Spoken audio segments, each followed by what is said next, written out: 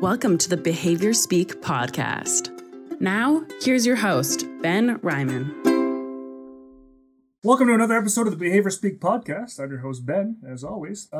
Today, we're way overseas. In fact, I believe it might even be tomorrow where I'm talking, which is already mind kind of bending. And as a Doctor Who fan, I kind of enjoy that. But we're talking to Dr. Kate Gould, who's over at Monash University in Australia. Welcome to the show, Kate. Hi, Ben. Thanks so much for having me. So excited. I've been doing a couple interviews lately, kind of on. This hasn't been intentionally the topic, but I've noticed that sort of other countries kind of practice positive behavior support in sort of different ways, and as in my search for other folks doing PBS, I came upon a couple of papers from Dr. Gould that really. That were really new to me, and I hadn't sort of heard of PBS sort of applied in this kind of way, and so I thought this was really interesting, and so got a hold of a couple papers, did a little reading, and got a hold of Dr. Gould, who was kind enough to join me on the podcast, and her and her team are just doing some really, really innovative, neat kind of things that I think a lot of other folks that may be practicing PBS might really value. Dr. Gould works as a neuropsychologist and kind of works in the area of traumatic and acquired brain injury, which I think is also really fascinating. And I'm really looking forward to kind of taking this journey with you and to kind of enlighten folks on just the cool things you folks are doing down in Australia. Before we kind of get into sort of all that, I always like to kind of start with a bit of an origin story, kind of see how folks got into the field. Now, I know you're not a behavior analyst per se, but I think a lot of what you do does fall into our realm. But I think you're going to obviously have a different origin story than a lot of the sort of BCBA folks out there. So I'd love to know kind of how you got into, I guess, neuropsychology. And sort of how you developed an interest in TBI and ABI. Yeah, sure. It's so cool that you're so interested in our work. It's lovely to bring the work that we're doing to connect with all the other sort of PBS and behaviourist people in the world. So thank you for following up on that interest in our work. In terms of how I got started in this field, I was always interested in psychology in the first instance, and that really came out because I was that person at school that all the guys in particular would come to and ask about their relationship and girl problems. And so they kind of nudged me in the direction that I was pretty good at talking to people about their problems, and maybe I should consider a pathway of a career in psychology. And I thought that makes sense. So I followed that up. And as I was learning about what you could do as a psychologist, I found out about neuroscience. And I thought, well, if you are going to study and be a psychologist, it makes sense to learn more about the brain. So I did an undergraduate 3-year degree that was called a Bachelor of Behavioural Neuroscience, and I did that at Monash University. And then I did my honours year, a 4th-year research study in psychology as well, as actually looking at Parkinson's disease and cognitive function. And then after a year out of working in research, I ended up achieving what I really wanted to do, which was to study neuropsychology. And so I did a doctorate of clinical neuropsychology also at Monash University, which was a fantastic program that brings together almost a full PhD in research plus coursework for 2 years, plus 2 years of placements and doing rotations to learn about all the different facets of neuropsychology where we work in geriatrics, pediatrics, neurology, psychiatry, and rehabilitation.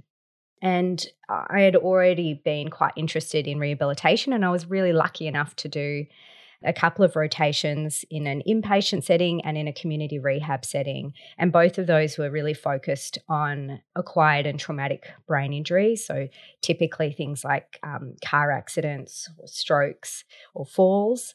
And on the other side, my research was also in traumatic brain injury. I was conducting a longitudinal prospective study of psychiatric disorders, according to the DSM, in people with traumatic brain injury. And so that was a really exciting project. And I've just always been kind of really interested in brain injury because typically with acquired brain injuries like stroke or traumatic brain injury, there's one incident or event that really completely changes someone's life.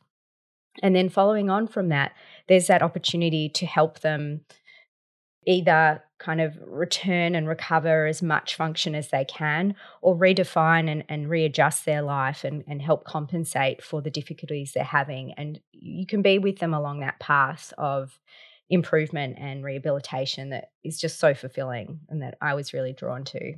That's really cool. The first thing that really got me kind of giddy here, just and kind of wishing in some ways I was living in Melbourne.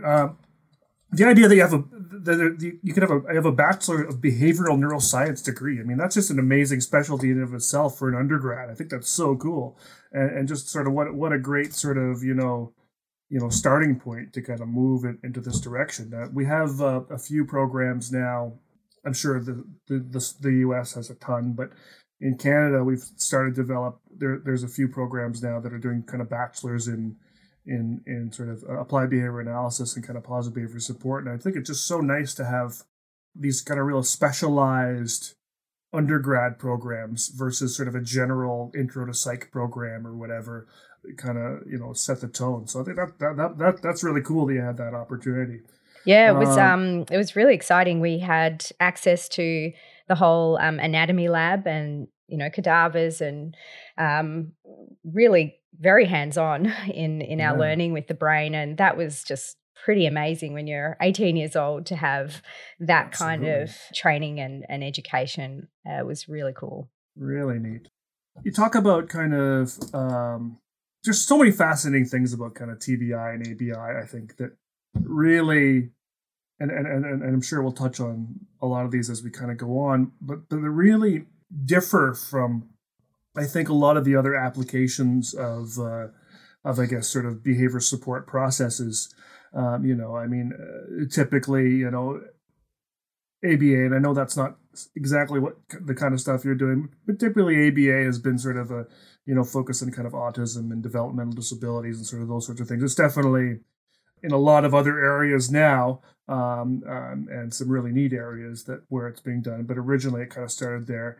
And in a sense, those are also neurological type disorders, that, involve, brain differences and so on and so forth, except that those are things that, folks are born with. And so they kind of start that way. And so, I think the whole kind of idea of TBI and that you've had folks that, prior to this one incident, like the car accident or the fall that you talk about, not necessarily neurotypical. I mean, I suppose they could be neurodiverse as well. But they had, normal, as it were, ordinary kind of lives before that. And it was all sort of taken away. And kind of having that perspective is really interesting. Before we kind of get into sort of, those differences though, sort of what's kind of the difference between TBI and ABI, so traumatic brain injury versus acquired brain injury? And then what are kind of like the most kind of common issues that sort of come out of that would require, the support of I guess, a neuropsychologist or someone else like that?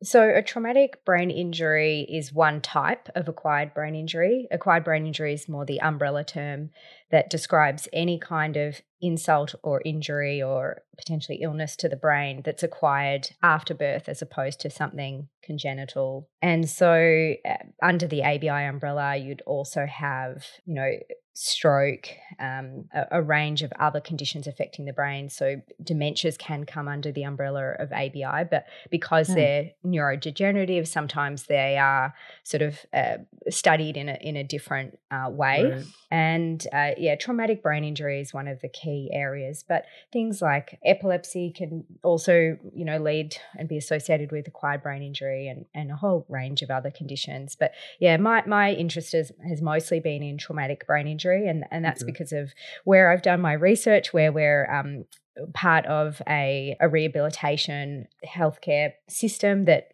actually treats at an inpatient, community and outpatient level people who've had traumatic brain injuries.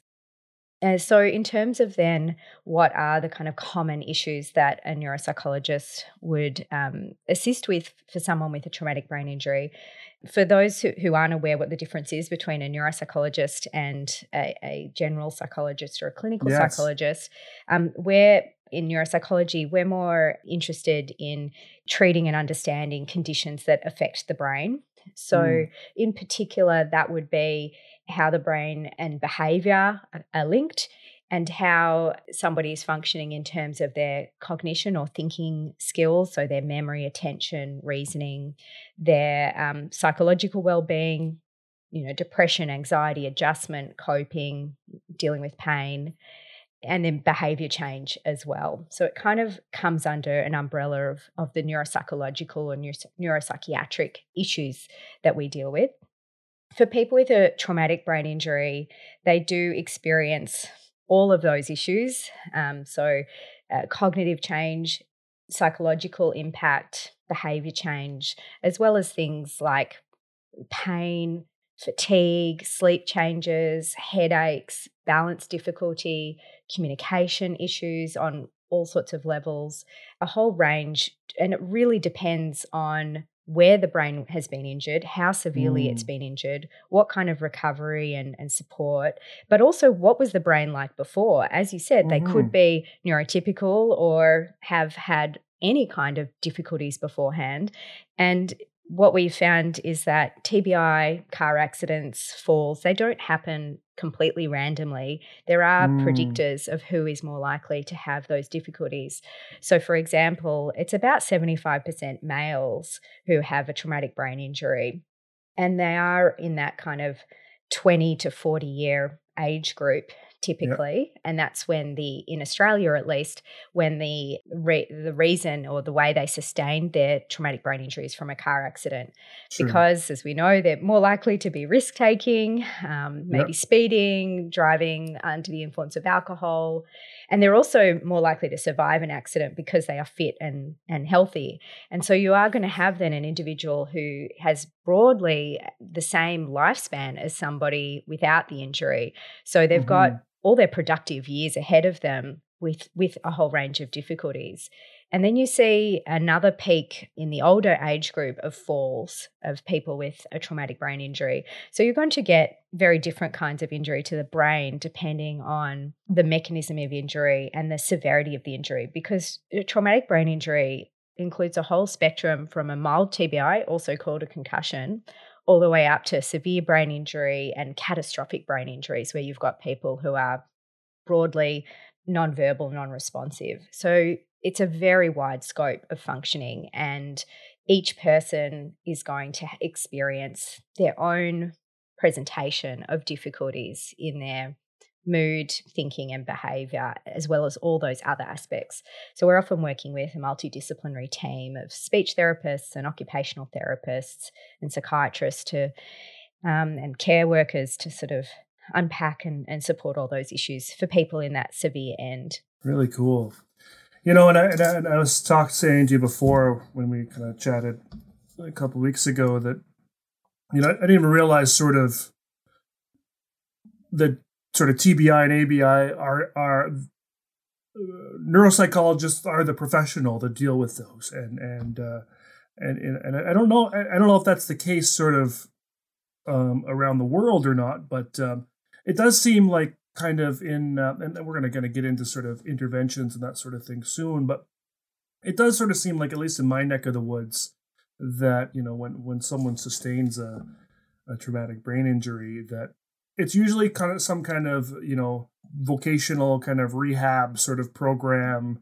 It reminds me a lot of sort of the workers' compensation programs you might have if you hurt your back at work, and they kind of put you into a bit of a program, and I don't know that neuropsychologists are the folks that are kind of involved in that, and it seems to make a lot of sense. One thing I really liked about you had shared a bunch of wonderful research with me to kind of review before we met, and what I really like about sort of the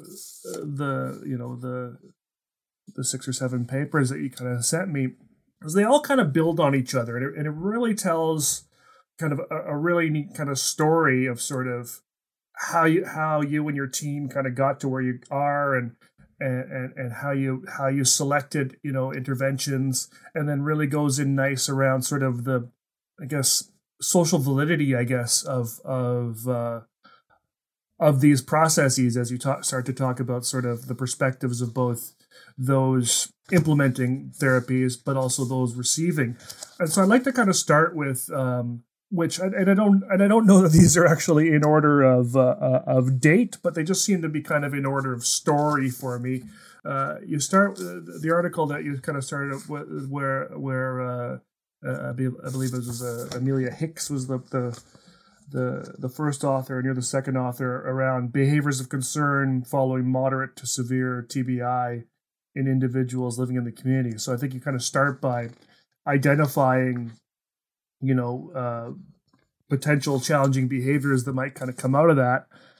And then kind of from there, before even kind of thinking about sort of the supports, you have another paper where you start to talk about the people's perspective of those behaviors of concern, which I just thought was just brilliant, to sort of, right from the get-go, long before we're even going to start looking at interventions, let's look at the perspective of these people who are engaging in these behaviors, and see if we can kind of get some ideas. So maybe we could start by just talking a bit about that first paper around the sort of the behaviors of concern and kind of what you found, and then maybe slide into the next one around sort of their perspectives and kind of what you found. If you're planning on collecting continuing education credits for this episode, you'll need to go to www.cbiconsultants.com, go to the store, and enter the 3 secret words for this episode. The first secret word is injury. Yeah, sure. Well, I think we were really glad we did those papers, because it's so valuable to hear from the people with the living expertise themselves about how they view the problems, how they view supports, and what they want and need. It's really important that we're constantly having a discourse and bringing on board the people who are those that are going to use the interventions and the research. And so that's a really big part of the way I conduct research, is wherever possible, and more in the work that I'm doing, using co-design principles and listening to people, so we're not creating things in a vacuum that miss the mark. So we did that in a mixed methods approach, which is, as you've so aptly seen, is published in 2 papers, one looking at the qualitative findings and one looking at the quantitative findings. So we did a quantitative survey of, I think it was 127 individuals. 89 had traumatic brain injury, mostly severe brain injury, and they were about 11 years after their injury. And we also interviewed their close others, so family members and carers as well, about their perspectives of behaviour. And we were trying to understand, how often is this coming up as an issue for people in the years post-injury? What kind of supports are they receiving, and what do they want and need? And we did find that when we use the overt behaviour scale, which is a really common measure here that was designed by Australian researchers, Glenn Kelly, Graham Simpson and colleagues, to objectively quantify behaviour change in people with brain injury, that we found just over 70% of the people that we interviewed did have behaviour change on that measure. And they had rather than just one behavior, they had on average 3 different behaviors. And we found that the most common behavior changes were verbal aggression behaviors, socially inappropriate behavior, and reduced initiation. And so that was pretty concordant with what other studies have found in our field as well, that those are the key issues. That being said, other behavior issues did emerge, particularly across the whole kind of measure. So physical aggression, sexually inappropriate behavior, wandering, absconding, but at lower levels. And so that's really helpful to understand what are those main concerns. And it should be said that this particular sample were individuals with severe brain injury. But we do know that people with milder injuries do experience greater levels of irritability, so up to 70% experiencing irritability, and can experience low frustration tolerance and increased anger as well, but typically aren't needing these more intensive behaviour interventions.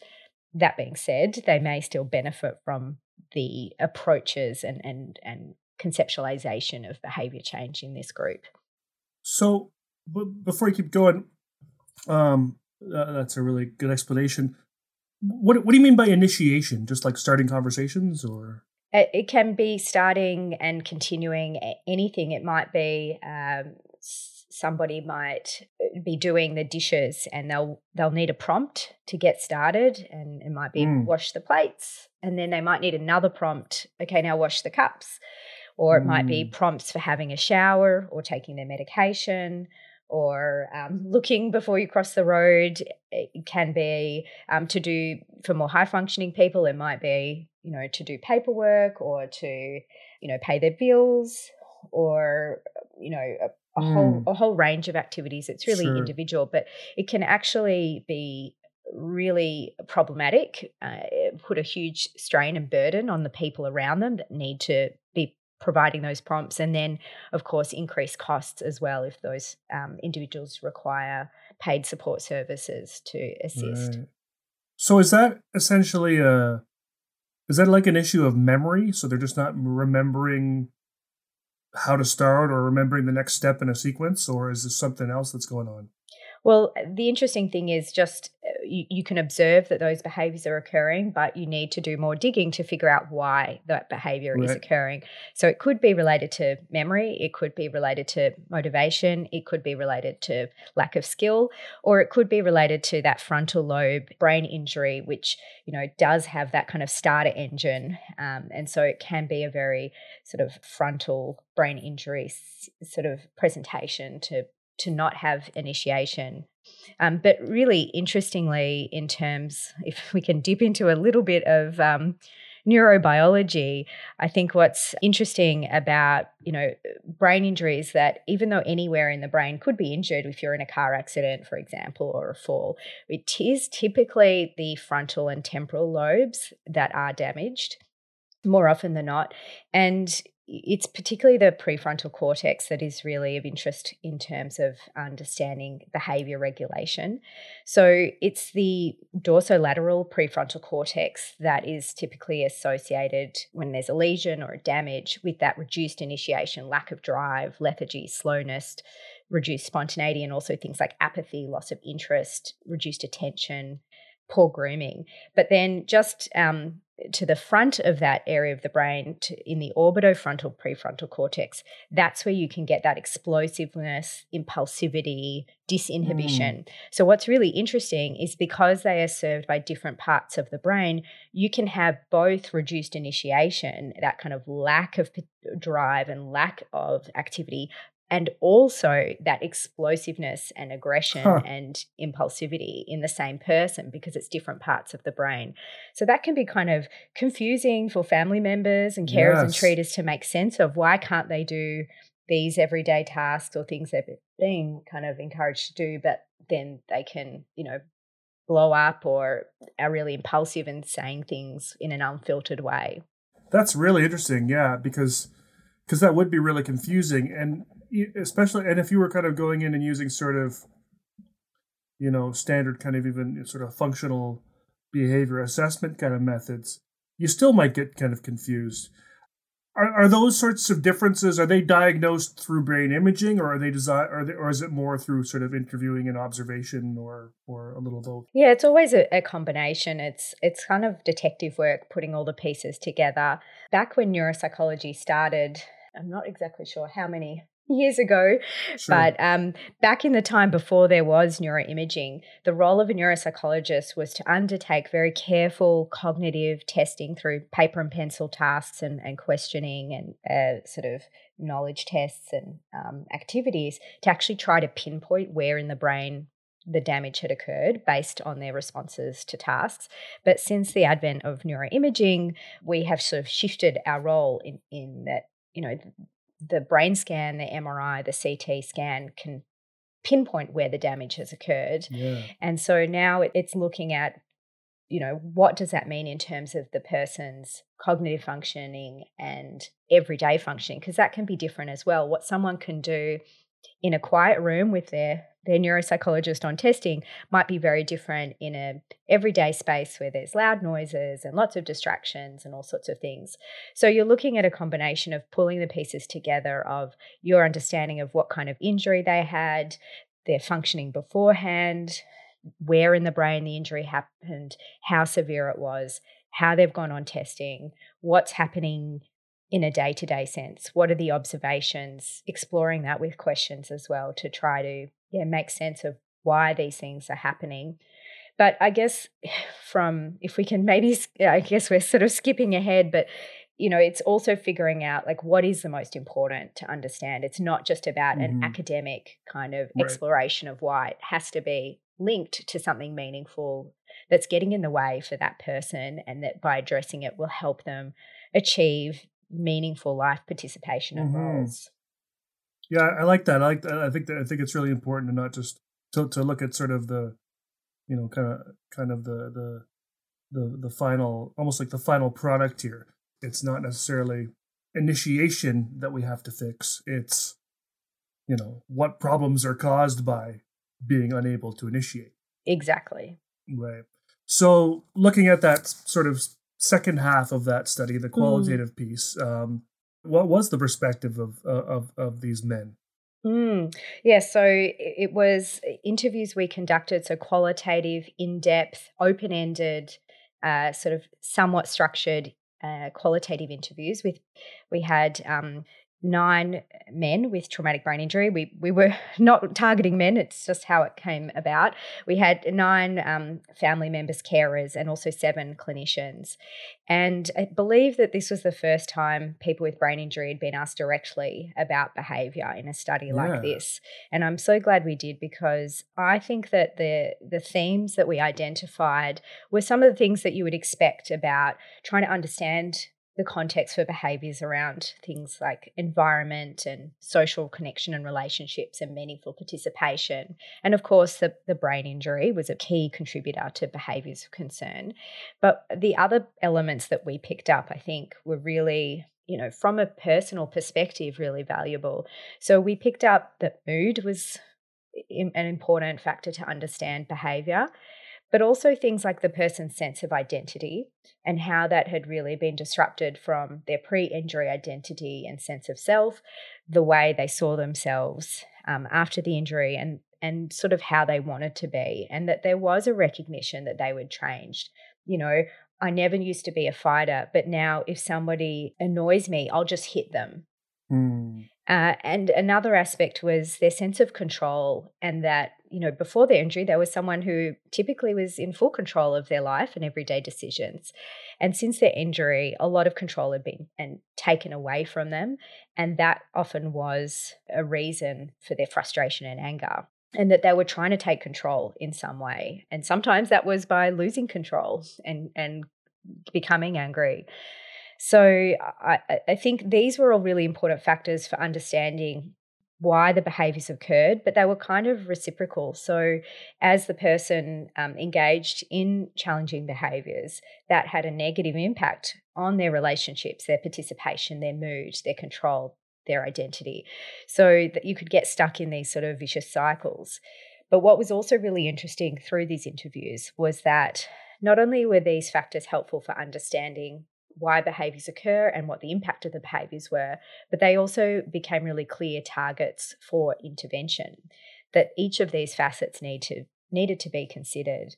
So, for example, in terms of meaningful participation, we had this lovely quote from a clinician who described this gentleman as going from, breaking furniture in anger to making furniture as a project and a hobby, and that was really key to kind of rebuilding his identity, having something meaningful to do during his life as well. That's really cool. So you talk to the individuals themselves, and you kind of talk to sort of family members or close others, those sorts of folks, because often, and because I think the folks that are listening right now, they may not be working in sort of the brain injury sort of realm, and maybe working kind of with other populations, but I think the work that you're doing, it really sets an important example for folks on questions we need to be asking before we jump into, providing services for people, and that we really need that perspective of those individuals, because the whole idea of co-design and co-production that you've been talking about, I think is so important. And what we find in our realm, and so I work for a PBS consulting agency, and we primarily do sort of parent and staff training and try to transfer knowledge and whatnot. But most of our information about that individual comes from those parents, comes from those caregivers, comes from those staff, and sort of what their perspective on kind of what needs to be improved. And it's often things that are kind of affecting their lives versus sort of what's affecting the actual, individual. Did you find that when you're doing that kind of thematic analysis, did you find that the close others and the clinicians and the caregivers, that their perspectives were similar to the actual perspectives of the individuals? Yeah, actually we did. We found that broadly, perhaps not always to the same degree, but certainly in terms of the pattern, that there was a lot of equivalence between the report of the person with the injury and the close other. And I think it's so key that we're talking about, someone's life, and when it's all the other people sort of talking about what they need to be able to manage the person or, reduce their burden, it can be, my experience is that, well, we're talking about that person, so it's person-centered, with always having that person at the center of the conversations. But sometimes that can mean that the person themselves is not included in deciding what will happen for them for their life. And obviously that is going to depend on the capacity of the person. But I think that should be where you start, with the person being the one to direct and decide what they want for their life, and then, supporting that person to be in that active role as much as possible. So we did find in that survey paper that, we had quite similar levels of reporting of behaviour issues from the family members and the close others and the person with traumatic brain injury, but perhaps a somewhat higher level of reporting from close others. And that's what we typically see, not just in behaviour issues, but in a range of other different problems after the injury, that there can be it's hard to know where the sort of real truth is, and in a way it doesn't really matter, but that there can be a little bit of underreporting potentially from the person with the injury, but still recognition generally of the issues. Now, obviously, interviewing 9 people isn't going to be representative of the world's population, but I think it does give some promise to sort of situations where maybe the individual isn't able to communicate, due to the injury, and they've lost the vocal ability or some other sort of brain sort of insult that's going to lead to a lack of communication. Potentially, caregivers' perspectives could be accurate. Yeah, so it's really, I think, perhaps even just starting by asking the person, do you have any concerns about behaviour? Have you noticed that you're getting more angry or cranky? or having difficulties at when you're engaging with other people and seeing what they say. And that gives that, I think that's really important, and as a psychologist, you're helping the person to gain insight and understanding where possible on their challenges. And that's a starting place to then help them work out, well, is that something you want to work on? Is that something we could try to explore and see if we can improve? And sometimes that takes a lot of time and patience. I have one client who I've been working with for 10 years, and early on, you couldn't talk about the fact that he has anger issues and behavior issues. But slowly, we've as we've built a really strong relationship, we've been able to explore that and able to then start exploring some strategies to try to help with, self-regulation, calming down, breathing, walking away. Or what about how you walk away? Should you storm off and leave and no one knows where you are? Or perhaps, saying, I need a break and I'll be back in 10 minutes. And now we've he's become so comfortable with this idea that he's actually, and in the true spirit of my, brand of co-design, when I conduct lectures now to Monash students, he comes along to the lecture on behaviour assessment, and he shares his experiences, and the students can talk to him about his behaviour and about assessment. And when we do a behaviour assessment, he is involved in working out what we are going to assess and how we're going to assess it. Yes. And he is part of that. And so he does some of the ratings. He rates, for example, how angry he is in his feeling out of 5, and then how angry he is in his behaviour out of 5. And so we're trying to help him navigate, we all get angry, that's okay, but it's about how you manage your response to that anger, how you behave with that anger, and trying to, even if the number for feeling is high, get the behaviour score lower, and that's a success. Even if it's just 1 point lower, that shows that you've regulated a little bit, and we'll just build on that. And so then, when there are other elements to record for behaviour charting, then also with co-design, his carers and other team members, they're involved in working out what are we going to record. And that way we get much better buy-in into completing the recordings and making it useful for everyone, not just for me in terms of designing what we're going to do. And that's been so rewarding. And I've actually just noticed since that he's been coming to help me with those lectures that his sense of competency and agency around that has really just skyrocketed. And it's now a new part of his identity, that he's an educator, that he's helping the next generation of clinicians learn how to be really more than person-centered, person-driven in their approach to behavior. Yeah. I suppose he could even be involved in sort of, helping with other cases too, in some ways, no? Yeah, and we do have that as well. So for all the lectures, I have a different client that comes along and shares their story. And for some clients, that's one of their goals. I would like to share my story. So we did that for another client last week, and that was so exciting for him. But yeah, in terms of that kind of peer mentorship, that is certainly something that we look to set up, because they have that living expertise, and their personal account of what they're going through is so much more powerful than us as a clinician just telling people what to do. And we've really harnessed that in another project I'm working on, where using positive behaviour support approaches to tackle a really tricky situation where one of my clients became apparent that he was involved in an online romance scam. And because of his brain injury, he really struggled to disengage and to stop contacting the scammer. And so we worked on, creating a project for him, working with, trying to sort of shape his identity from this unknowing victim to a survivor and then to an advocate. And so now he and I have been doing sort of an awareness campaign and speaking to groups about the risk of scams for people and other online sort of issues for people with brain injury and other cognitive disability. We give them smartphones and say, hey, this will help your memory or organization, but we're not sort of teaching people, but there are also risks. There are scammers, there are people, stealing your information or money that you need to be careful of. And so we've been really lucky that has become its own project. We are now co-creating a cyber safety project for people with brain injury.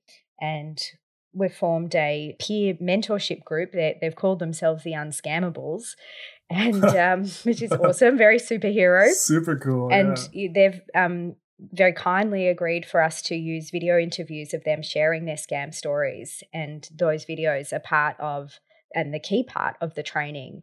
And it is so much more powerful. We've had when my client Colin was, speaking at a conference, another individual there heard Colin sharing his story and turned to his support worker and said, I think that happened to me. I think I was scammed. Wow. And from that, it was a real, awakening, and he was able to disengage from what would have been a very serious incident. He had been transferring tens of thousands of dollars in mobile phones for a scammer. So there could have been some, illegal ramifications for that he was able to identify from hearing someone sharing their lived story. So that's a really big part of the work that I do, That's so because cool. it's just so powerful when you see it. Well, and this is something kind of the company I work for, and sort of a lot of the folks kind of in there. Autism is a big focus, and working with autistic folk, and there's been a real push of late. I think the push has been happening for decades, but I think folks are just starting to listen now, to really include autistic voices in sort of all levels of sort of treatment. So research and teaching and really kind of essentially all the examples that you brought up. This is what the autistic sort of advocates are really calling for, is involvement in sort of every piece of the pie as we go along. And again, and I'm not saying this doesn't happen in North America for those that are listening, but it really seems to happen a lot more in Australia and in the UK. Sort of this idea of co-production and co-design. I think you folks are many years kind of ahead of the curve when it kind of comes to that piece. And I think in the long term, I think until we catch up over here, we're never going to be able to really kind of get to that next level of support and service. So that's really amazing.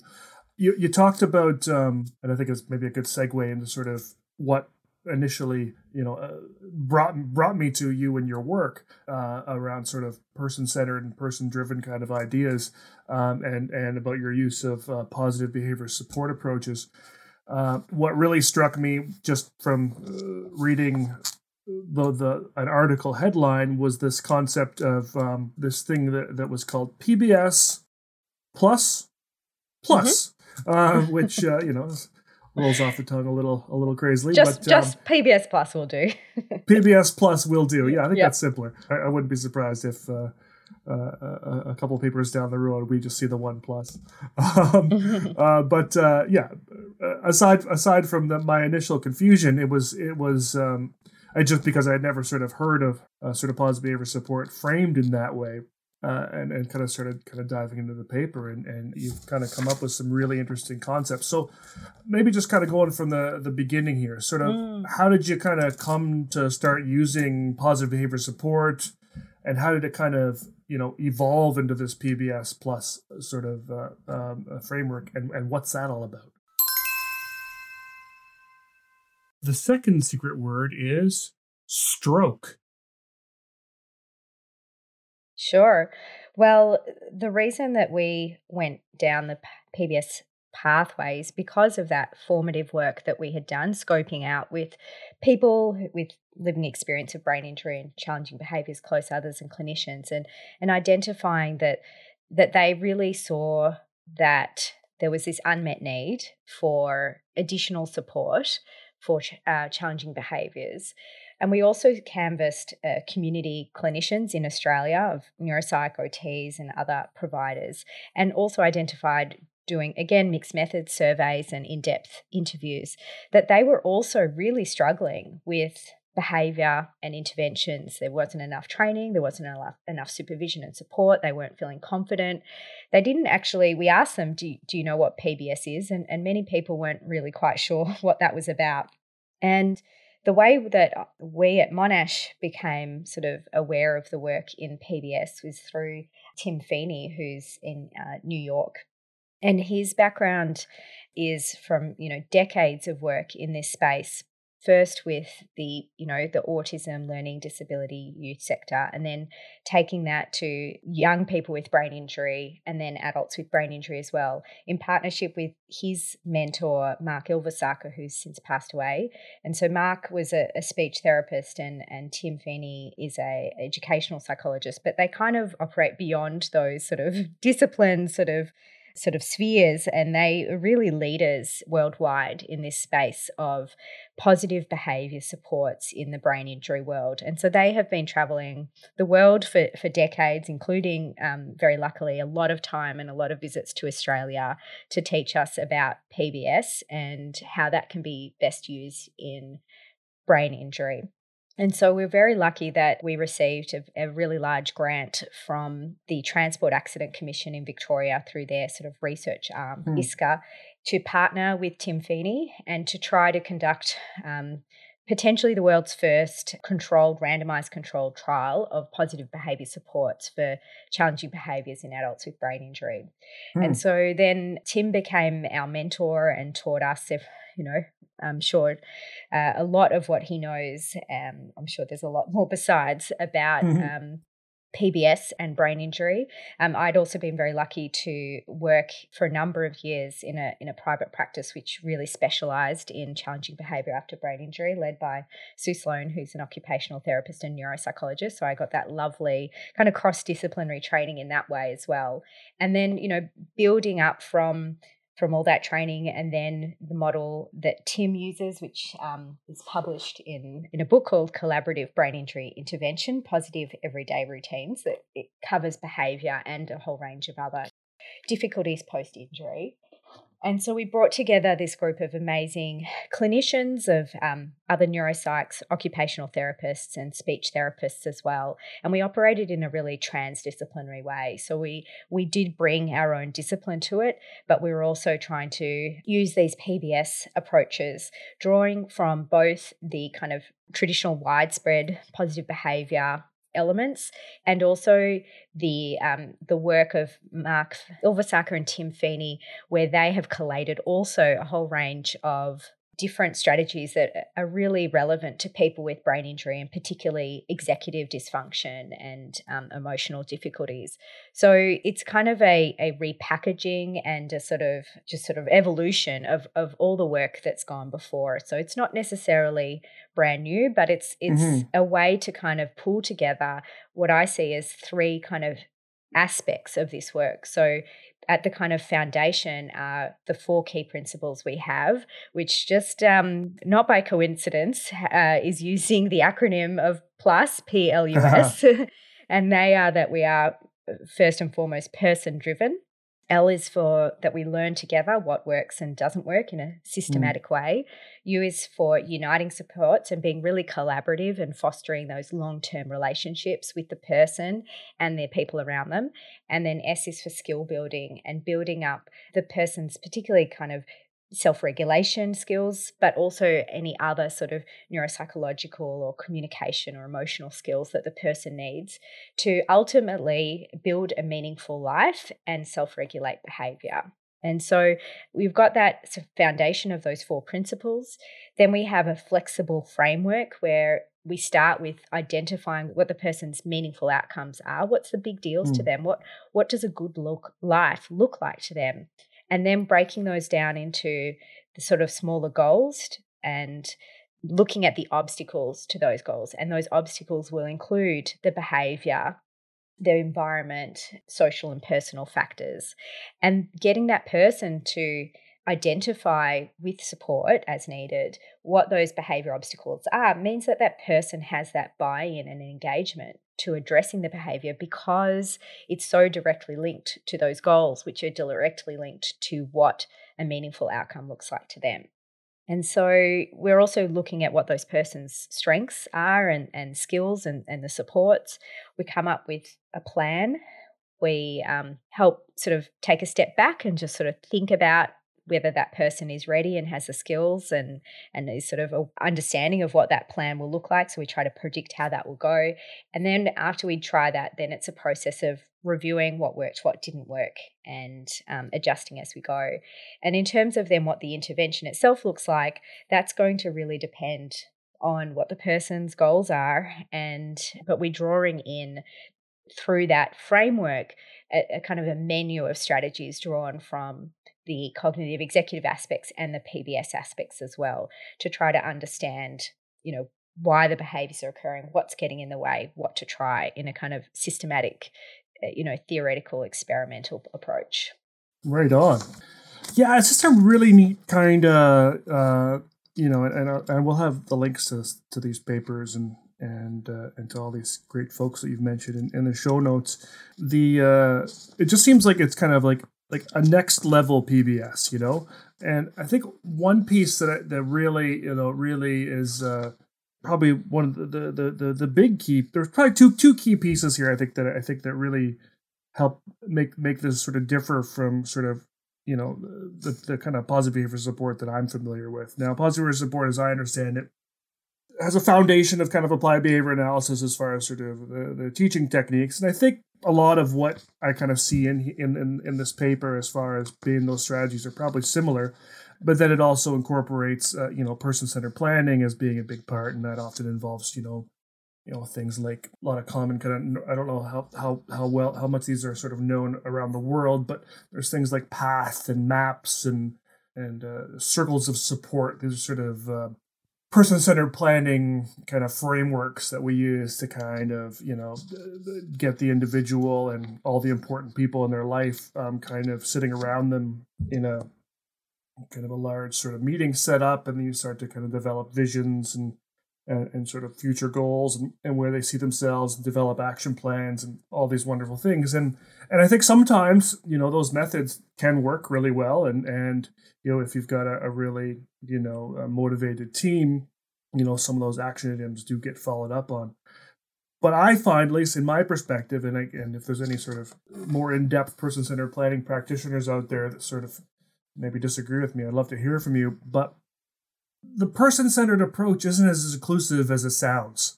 And it's certainly more inclusive than other approaches. It's more inclusive than sort of the medical expert model of the doctors coming in and just telling you what to do. I mean, they were incorporating those perspectives of those people in their lives. But I think the key phrase in the P and plus is this idea of it being person-driven.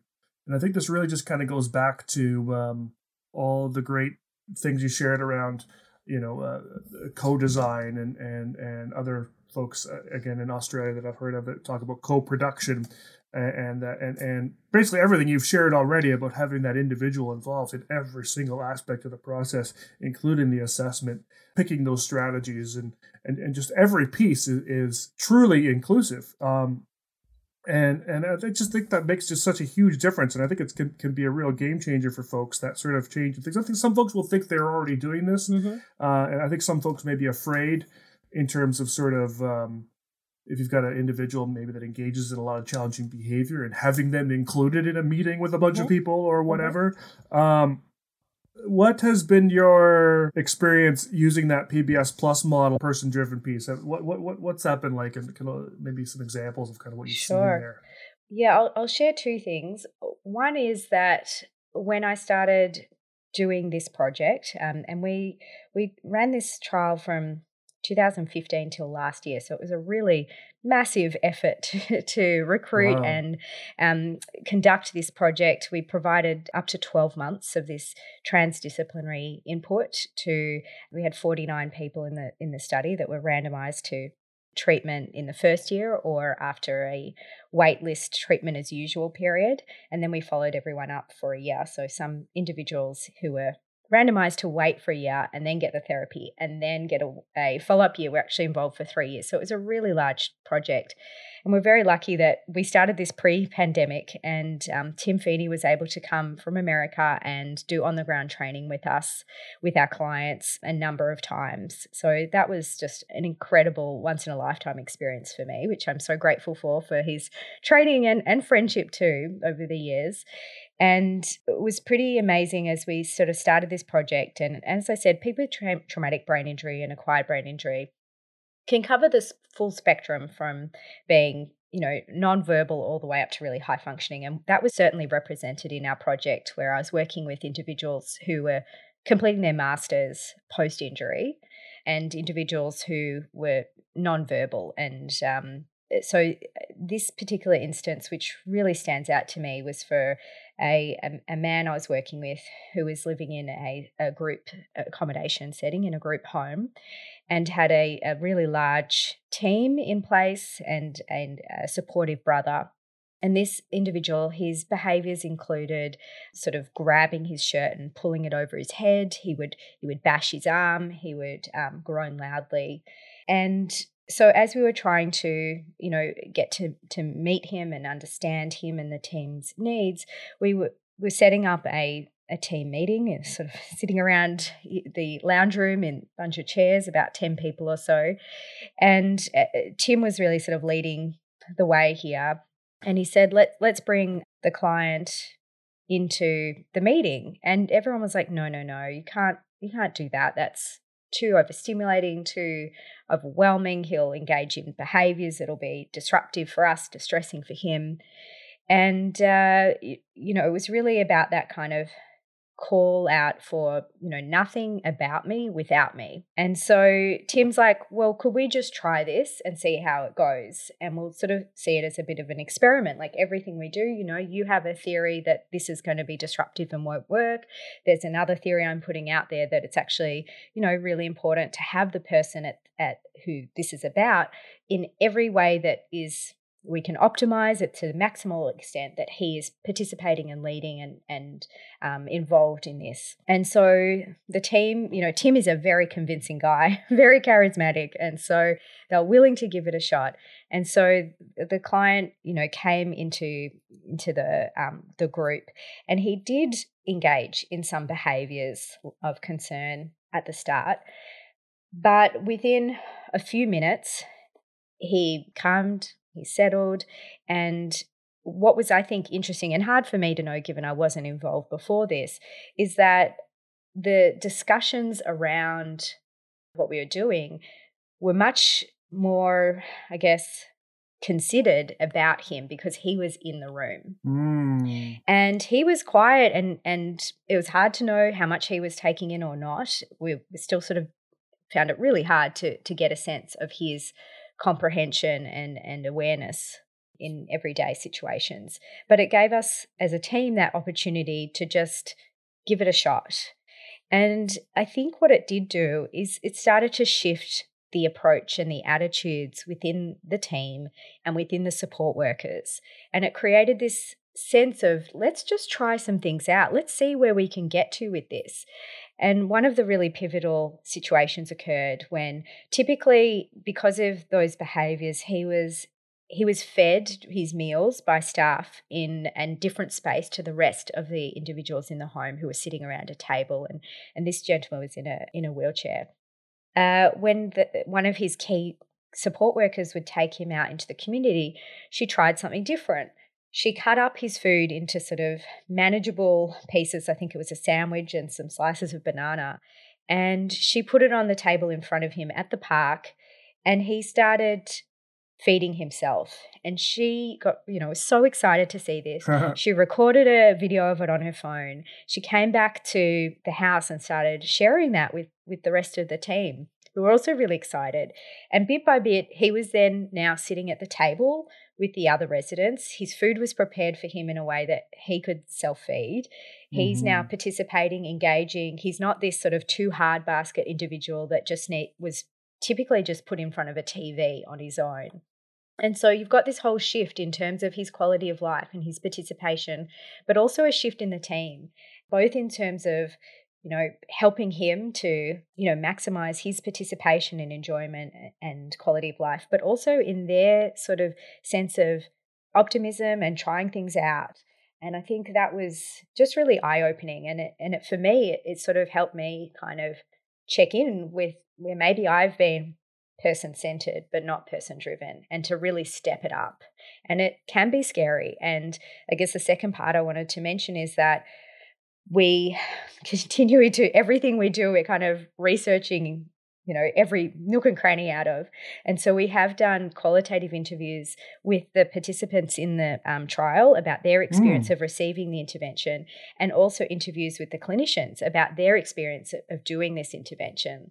And the clinicians have told us, myself as a clinician in the project too, that being kind of person-driven and being kind of seeing yourself on equal footing with the person and their family members, seeing them as the experts on their lives, and you bringing into this work the expertise you have from your training and working with other clients, but recognizing that doesn't mean you know what's best for this person. And that's about that collaborative aspect. And that can be, whilst at the same time rewarding and related to really good outcomes, it can also be really hard. It can be hard for the therapist to sort of let go from some of that power and that sort of feeling like you know all the answers, and having to sit with that space of not knowing what this is going to look like. And it can also be really hard for the family member and the person who are used to having these therapists come in and just fix things. And now they're expected to step up and learn how to do this approach and learn how to try some things out. So that can be a real challenge too. But for, the people that are open and ready, it has been incredibly powerful. And they have looked at this approach in contrast to the sorts and the styles of support that they've had before, where it's really clinician-led, where it's, my job is to help you make a cup of tea in the kitchen. And that's just not necessarily what the person wants. So a really inspiring individual in this space who's doing a lot of great work as a kind of someone who's a sort of agitator and sort of, shaking up the system. His name's Caleb Rickson, and he talks about meet me where I'm at. And I think that's just such an important message, is that rather than trying to force people along the pathway we want them to go on, we step to be alongside them, and they can lead the way, and we will support them, help them navigate the potholes and the difficulties up ahead. But it's up to them which direction they want for their life, in conjunction with the family and the close others and the other people that are key to that individual's life. So it is it can be easier said than done, but I think that's where most of the work and the impact can come from. The third secret word is brain. Yeah, really cool. So inspiring. So you talked about kind of the the sort of follow-up perspectives of of the therapists. What was the perspective again? And I imagine it was pretty good, just based on sort of the process you're using and the rapport building you've done and sort of all those pieces. How did the actual sort of receivers of the service take this process of PBS Plus? Well, really positively, luckily. We were looking at it both in terms of the outcomes on our objective measures that were recorded at every 4 months by our amazing research team, Amelia Hicks leading up that part of the project. And that we have a paper coming out on that shortly, just under review at the moment. Hopefully by the time this podcast episode comes out, there'll be a link for that. We have just published the paper looking at the qualitative interviews of people in the project. And the title of that paper is "I've Never Been Positive, I Am Now." And what was really interesting, and I do hear from people, is that because of the work we're doing to try to understand the person and what they need, it's not always just focused on the behavior and the brain injury. That comes into it. But it does mean there's been opportunity and capacity for that person to experience improvements compared to pre-injury. And that's sort of called that post-traumatic growth, where they're learning, for example, organizational skills or relationship skills that they didn't have before. And that kind of being really inclusive and holistic is really key. So when we looked at that experience from the perspectives of the individuals and close others who received intervention, we have like 4 key themes. The first was, it was really pivotal in terms of what their outcome was going to be, how they started out as we met them and started the intervention, what was their level of openness to change? So for some people, due to their prior experiences and also potentially due to their functional capacity and their level of insight and injury-related sort of disability, there were individuals who weren't particularly ready for change, and then there were individuals who were desperate and so keen to get some support that was so individualized like this. And then in terms of as we went through the intervention, a key aspect that came out very clearly was their connection with the clinician. And so that went beyond rapport. It went to having a really strong, trustful, and genuine relationship with this person who was their clinician. And that was really facilitated by three factors: by recognition that their clinician had expertise in brain injury, by that compatibility they felt on a personal level, and as well how adaptable and flexible that clinician was to their needs. So we tried something, we said we don't like it, and then the clinician recognized that and tried something else. So that was really important. And then on the other level, the other sort of key facilitator of the benefits of PBS Plus was how it was really embedded. It was sort of integrated into their day-to-day life, and that the skills that we were teaching about self-regulation of behaviour, for example, using those cognitive executive tools and strategies, weren't just helpful often for the person with the injury, but for the family members as well, because often, as we know, they're sort of triggering off each other as it becomes more distressing. And so that was what they noted, was that it was essential that the work was positive, it was inclusive, and then it was person-driven as well. And all of that together led to them feeling like they were more prepared for their future. They had a reduction in these challenging behaviours. They had greater knowledge of themselves and their ABI and how the ABI affected them. And they felt empowered because we were building up their skills, not just in terms of how to sort of learn the strategies, but also for the whole approach. We sort of have a demystification kind of process. Everything is overted. Every kind of framework approach and principle we are sharing with the individuals and their family members and their teams as well, to enable them to continue to the best of their ability this in the longer term, acknowledging that, life changes and there are episodic requirements for additional input, but that was a kind of focus from the beginning, that they become, they already are experts, but that they also become experts in PBS as we go. So it was, really fantastic. And the article is, what's really great about these qualitative articles is it's full of quotes from the individuals themselves, and they can say it in much more sort of eloquent terms than I can, because it's their life and their experience. So cool. Kind of before we wrap up, and it's just covered it's been such an awesome conversation. I just love everything you're doing. But I was wondering, and we didn't really talk about this in our pre-chat, so forgive me if you're not prepared for this. It's not a paper question, but I'm wondering about sort of the kind of the real life kind of applicability of this process. So often we see in these wonderful studies, that are often funded by a big grant or some other method, and we have these wonderful, the transdisciplinary team I think is just is brilliant, and sort of the time to kind of build those relationships with the clinicians and with the individuals themselves and sort of all these pieces. It is sort of the cost, the cost kind of associated with it. Now, I don't know if this is kind of where you're going to go. One thing I do in the very little experience that I've sort of had with supporting folks with TBI, 2 people in my career so far, both of them were their injuries were the products of car accidents that weren't their fault. And so there was massive amounts of funding available via auto insurance companies to sort of, support and provide kind of all they need. And so I don't know if I'm already kind of answering the question myself, but I'm just sort of wondering, have you looked at that piece and sort of thought about sort of how this could become something that other groups could apply without maybe all the resources? That's a really good point, and so important where we're at now in terms of the project. And I'm happy to unpack that a bit further is translating this into community and clinical practice. And, a cost economical kind of evaluation of our project is something that we are planning to do, but it has been done before by Tim Feeney's group in New York, and they have found that it does result in a reduction of costs.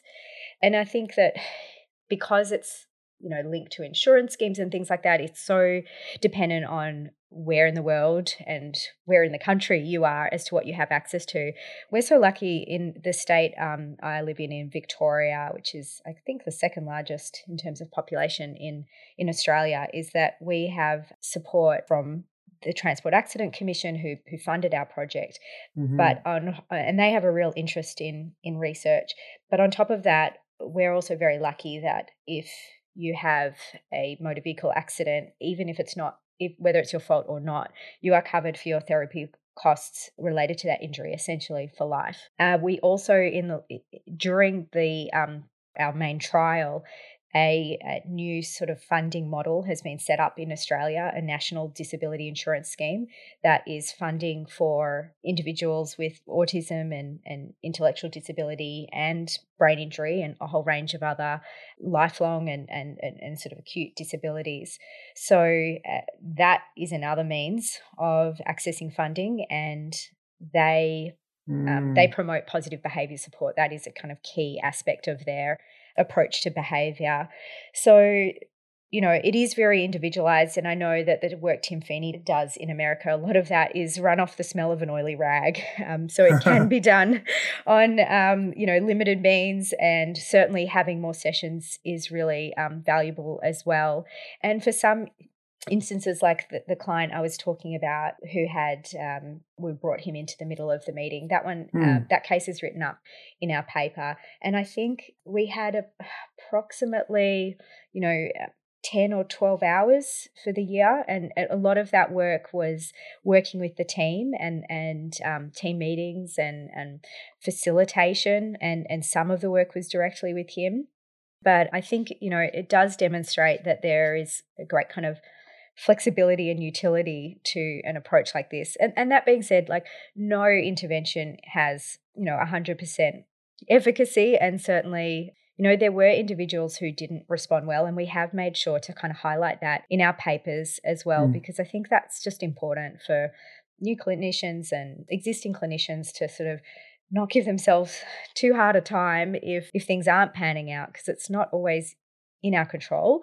And it's also not the case that, there's an intervention that is going to work for everyone. Yeah, that makes sense. And by no means should it be expected of sort of you folks in Melbourne to develop a intervention sort of framework that's applicable in Western Canada. I think if you can make it work in your own country and have it be sort of generalized to sort of other settings, I think you can retire knowing you've made a long-term impact and feel good about that. And I think, I kind of forgot about that point that you mentioned when we talked last about how Australia has kind of really taken PBS right into sort of their government protocols and they've kind of regulated PBS practice, which is a whole other area which I do want to. I'm hoping to have. I'm not hoping to have. I'm going to be having Dr. Johnson from the Aspect sort of autism center there, and she I think she played a large role in kind of getting that regulation and getting those pieces put into place in the is it NDIS, is that what you call it? That's correct. Yeah, and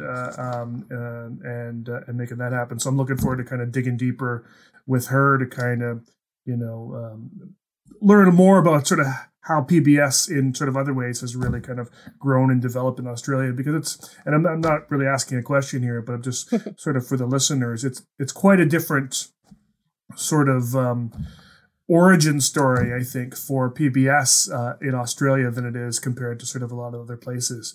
And it's almost, in a lot of ways, it's almost like, I don't know if it was intentional, but somehow you folks have managed to sort of remove all of the barriers that we ran into over here with PBS and just jump right into the good stuff. And it's been really just really fascinating seeing the development and just watching the papers and listening to sort of people talk and the kind of work you're doing. And so I think you're in a really nice environment for growing this and developing this. And I know you're still got lots of time left in your career to bring some other really kind of cool pieces to this. So really, I think the world. I think my point here is I think the world needs to be watching kind of what's happening in your neck of the woods, because Totally. I think we can learn a lot and take a lot from this. And so yeah, really cool. So I think thank you. So we're kind of crossing in near the hour and a half mark, which is great, sort of the average length of both of these episodes. And we've covered so much really, really cool stuff. I just wondering if there's anything you'd kind of like to sort of finish off and let the listeners know about before we wrap it up. I'm so excited to talk about where we're heading with this work, and it should be pretty clear. I'm very passionate about this. I feel like it's my kind of life mission now to take what we're learning and we continue to learn and share it with the community and the clinicians, because that's what it's all about, and that's what they've told us that they need.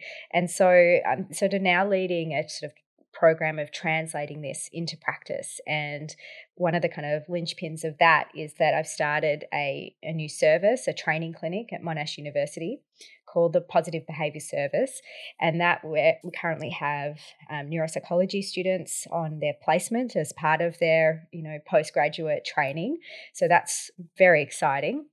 And we also have been writing up, not a manual, because we want to sort of stay away from the expectation that this is a formalized kind of a step-by-step approach. It needs to be more flexible. So we are kind of constructing a guidebook, and that's using co-design as well. So we have had input from our clinicians, people with brain injury, and family members. And that's targeted towards clinicians with sort of handouts for family members and carers and people with brain injury. We're also working on our own podcast as well with clinicians, family members, and people with brain injury who are, spending an episode talking about each aspect of the intervention, each tool, and sort of unpacking that from their own experience.